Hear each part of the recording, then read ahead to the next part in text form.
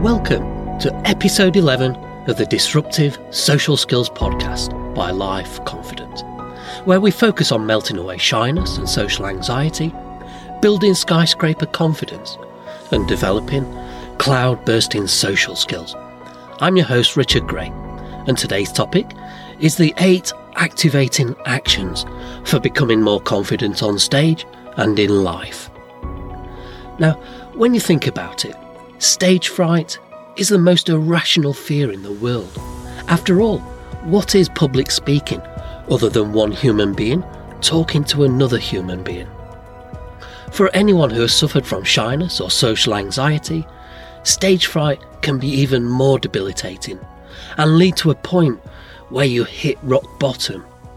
When this happens, you either feel yourself sinking into the abyss of acceptance for a reduced quality of life, or you find a springboard. Now, in my mid-20s, I was asked to be a best man at a wedding. I accepted it as an opportunity for the ultimate exposure therapy and to test a newfound confidence I was feeling at the time. Inevitably, though, the big moment of speeches arrived, and what would turn out to be the most humiliating rock-bottom moment of my life.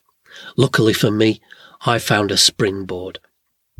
You see, I'd recently been learning some memory techniques to overcome a blank mind in social situations. Coupled with this, and multiple viewings of a then just released film called 4 Weddings and a Funeral, I was sure I could pull off a version of Hugh Grant's charmingly bumbling best man speech. Now, I crafted my own speech, and I rehearsed it over and over again for the next few months. It was a good speech. After this wedding, I was going to be a new person and a confident performer. New life, here I come. In the week leading up to the wedding, some fears began to creep in as the uninvited social phobia tenant in my head grew restless.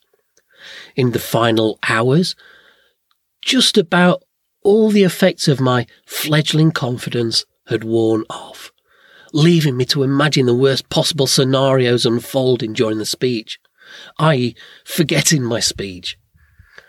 So the moment had arrived. The groom's father had just finished his speech, and now it was my turn. I stood up before a crowded reception of suited and booted middle-class strangers, my hands shaking and body saturated in adrenaline. Against all self-expectation, my opening joke went down really well. And if this had been a Hollywood movie, I would have relaxed into my speech, discarded the bullet point notes tightly clutched in my badly shaking hand, and put professional performers like Mr Hugh Grant to shame. However, this wasn't a Hollywood movie, and I didn't relax. Quite the opposite. Chronic stage fright set in as my worst fears unfolded in real time, and my mind went blank. The bullet point prompts I'd come equipped with may as well have been written in Klingon. What must all those people have thought of me? At best, I had managed to choke out about a third of my speech, maybe as much as half. But as it came to a faltering end, the final nail in the coffin was hearing someone quietly murmur, "Is that it?"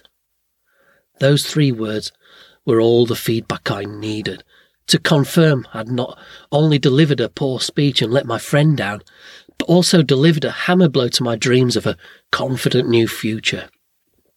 The next day, I felt anger and frustration like never before. With my teens and most of my 20s now behind me, I wanted to burn the world to the ground. Instead, that anger fueled a growing determination to make my shyness irrelevant and to fight those anxiety issues. It turned out to be at least a 10-year journey into self-development, from kung fu training, yes, I said it, kung fu training, to public speaking courses, hypnotism to NLP, and so much more in between. I arrived at the point of publishing my first educational book, aimed at helping people experiencing a blank mind in their driving theory tests. I soon found myself being invited onto the public speaking circuit of advanced drivers groups. And the difference to my best man speech performance was like night and day. Why do you get nervous when presenting? Whether it's a wedding speech or being on stage giving a presentation, this is you standing in front of a crowd of people who you don't know and experiencing multiple performance anxiety symptoms, all because the primeval reptilian part of your brain is firing off fight or flight messages. Your heart rate increases as you look out at a sea of people looking back at you, waiting. Panic arises in your brain, pumps adrenaline into your system, ready for sudden action. Some of the stage fright symptoms are shaking hands from the excess of adrenaline, shallow breathing as you try to reoxygenate your bloodstream. Your cheeks burn as you overheat. You sweat as you try to cool back down. And your mind goes blank as your brain diverts its resources from your higher functions, from all of your non-essential functions, into your muscles ready for that fight or flight action. And this includes your higher cognitive thinking processes, which is why your mind goes blank. So speaking in social groups is a different proposition to being in front of a crowd, but the nerves can be just as debilitating when the spotlight of attention is on you. Perhaps your hands don't shake, but the same fight or flight response will have your mind closing up for business just as quickly. So why do you fear to speak in public? Well, the brain was wired for survival in a much harsher world than today's. You should reasonably expect to be safe from attack when giving a speech, or just talking in general in one-on-one or in a group. Unless, of course, you're insulting someone's mother, then that's a different matter. So, your brain must be responding to a different kind of fear, such as a fear of loss of reputation, status, security, etc.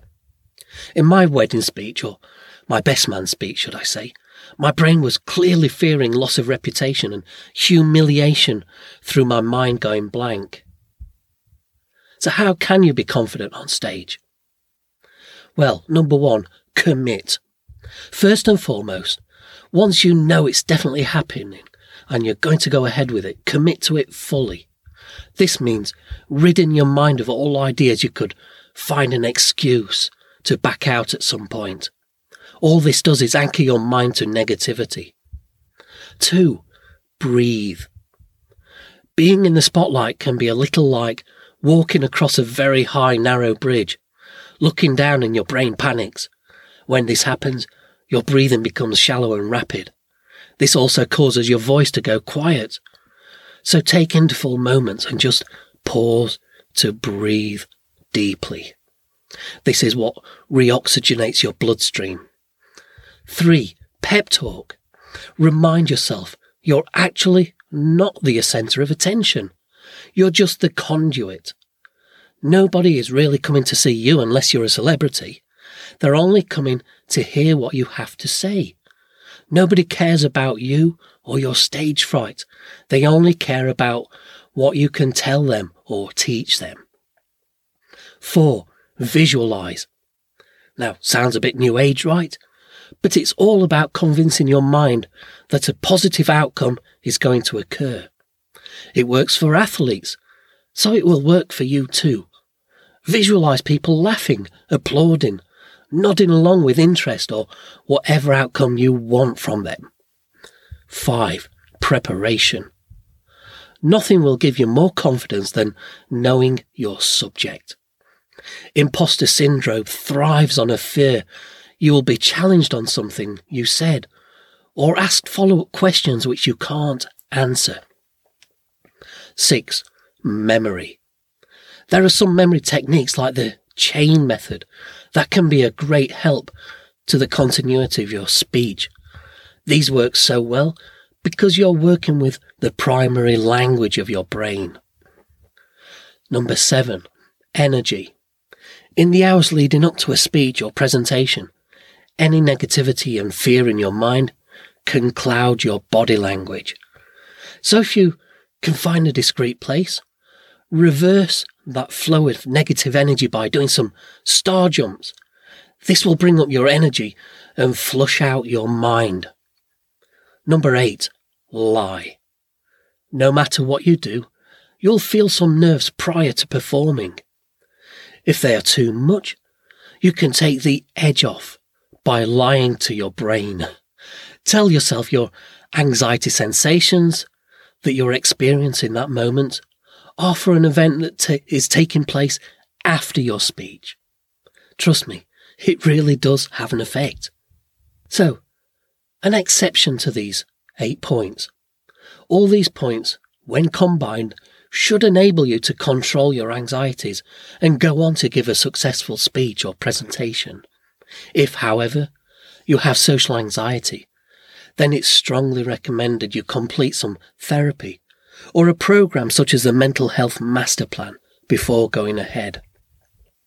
When I did that Best Man speech all those years ago, fired up by some memory techniques that I'd just learnt, I completely underestimated the power of my subconscious to rise up and effortlessly overpower my conscious preparation. Exposure therapy can be the worst advice in the world when done prematurely. When you have strong shyness or social anxiety programs running through your mind, throwing yourself in at the deep end of socializing or public speaking will often do more damage than good. Thank you for listening. This has been the Disruptive Social Skills Podcast. Be sure to subscribe to us on Apple, Spotify, Google Podcasts, or anywhere that good podcasts can be found, so you don't miss the next episode.